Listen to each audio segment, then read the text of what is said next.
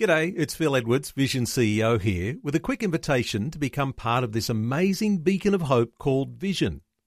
Together we can put our love into action to help people of all kinds build or rebuild their lives on the truth of God. Please consider the part you can play during our upcoming Visionathon appeal, remembering that it's your support that makes Vision possible, including this podcast.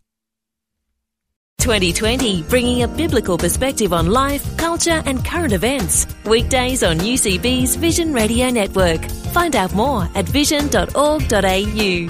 Now, we've been talking an awful lot on this program and indeed on the news about the situation in Israel, particularly with review to the what's been going on across the border between Gaza and Israel. A man who knows an awful lot about it because he knows Israel like the back of his hands is our own Ian Warby. Ian, thanks for joining us on the program. It's very difficult to work out exactly what's going on because so much of the coverage, whichever you look at it, seems to be slanted one way or the other. Yes, it's just as much a war of media spin as it is one of military attrition. And there are a lot of people out there saying that it's not just winning a decisive military outcome, but it's also one of public opinion, and that's one that Israel has always struggled with because they do have a very powerful army. Their army is well equipped. It's one of the best equipped armies in the world, and so it does look like, in that regard, they have the upper hand.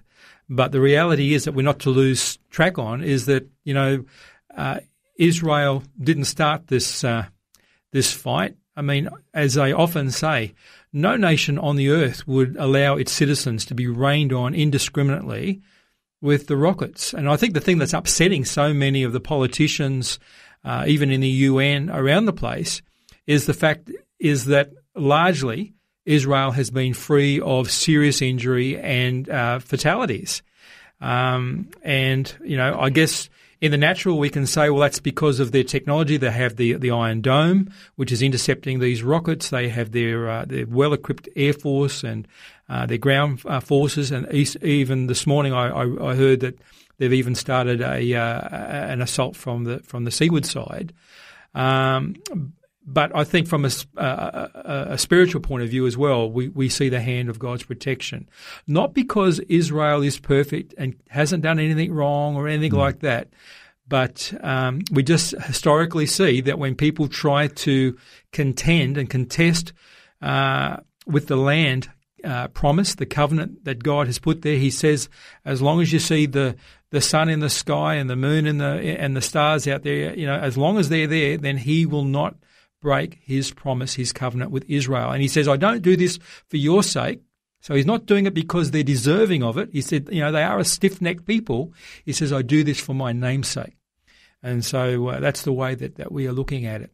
But look, I think it's also important that we are to pray for the innocent casualties, the victims of this, the Palestinian, the Arab women and children that are unfortunately accidental pawns in this war of attrition, of aggression. And sadly, Hamas are using citizens as human shields. And they're telling them to disregard the phone calls and the flyers where the Israelis are trying to do their best to minimize, collateral damage of the civilian type. To say, look, we're going to go in and we're going to take out this location where we've seen rockets being launched, or we know that they have Hamas leadership embedded in these buildings. And as soon as they get the call, they bring in all the women and children to act as human shields. And then, if there is a casualty, then the outcry, you see how wicked and evil Israel is. So they're between a rock and a hard place. But we're reminded in the Old Testament that we're not to mistreat or oppress the foreigners who are living in the land. And I've been to Israel now 11 times. And one of the things that I'm heartened is that by and large, the Arabs and the Israelis, they get on fabulously with each other. It's only a small minority group that are causing all this trouble. And many of them are gainfully employed in Israeli businesses and so on. They have a high standard of living compared to their counterparts living across the border, say in Jordan or in Afghanistan or in Saudi Arabia and so on. And, if you talk to them privately, they would much rather live and operate under Israeli full, free, democratic government than under an oppressive Islamic regime. They won't say that in the public because they are manipulated and they are in fear of retribution.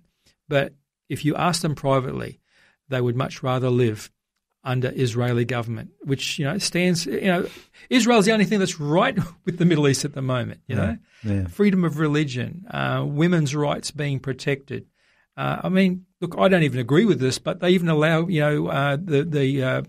the gay pride parades in Israel. So even their freedom of sexual expression, you don't get any of that in these other regimes. No. I was interested in one of the things that Benjamin Netanyahu said on our news today. And he said that whereas Israel protects its citizens with its missiles, Hamas is protecting its missiles with its citizens. And I thought that actually, in one phrase, summed it all up. Yes, it's, Golda Meir said, that there's only going to be peace when the Palestinians and the Arabs love their children more than they hate Israel. Yeah. And, we have to continue to pray for the peace of Jerusalem and of Israel. But, in the natural, it doesn't look like that's likely to happen. And we read in the scriptures that really there'll never be peace, that Jerusalem and Israel will be a cup of trembling, that everyone who tries to pick up and to take it over, they will themselves be dashed against this rock until the Prince of Peace comes in. And so many of us as Christians and the Messianic believers, we're looking for the return of Jesus Christ. They call him Yeshua HaMashiach. That's Jesus the Messiah. And he says that he's going to come again. We read that in Zechariah 14. In Matthew 28, he talks about the time that you'll see wars and rumours of wars and pestilence and all these things that we are seeing today on the 6 o'clock news happening. But he will come back, and when his feet touch down on the Mount of Olives, he will come in and he will establish his kingdom. And it's a literal kingdom on a literal throne in Jerusalem. When the angel Gabriel appeared to Mary, and said to her that you're going to have the Son of God, you're going to be the mother of the Son of God, and the government will be on his shoulders. And it says that he will sit on his father David's throne. Now, that didn't happen during Jesus' first advent, but we know it's going to happen in the second advent. So that's part of the hope that we can hang on for, is that, only when the Prince of Peace returns. I mean, Jerusalem is known as the city of peace, but it's anything but peaceful until the Lord returns. Great. Ian, thank you very much for giving us an insight that perhaps we're not getting anywhere else at the moment. So thank you very much. God bless you. Thank you. That's Ian Warby, who is, as well as being the Executive Director of UCB, also has spent probably as much time in Israel as I think anybody I know on the planet, other than people who live there. Thank you very much indeed. Like what you've just heard? There's more great podcasts, or you can listen to us live at vision.org.au. And remember, Vision is listener supported. Your donation of any amount will help us continue connecting faith to life. Learn more or donate today at vision.org.au.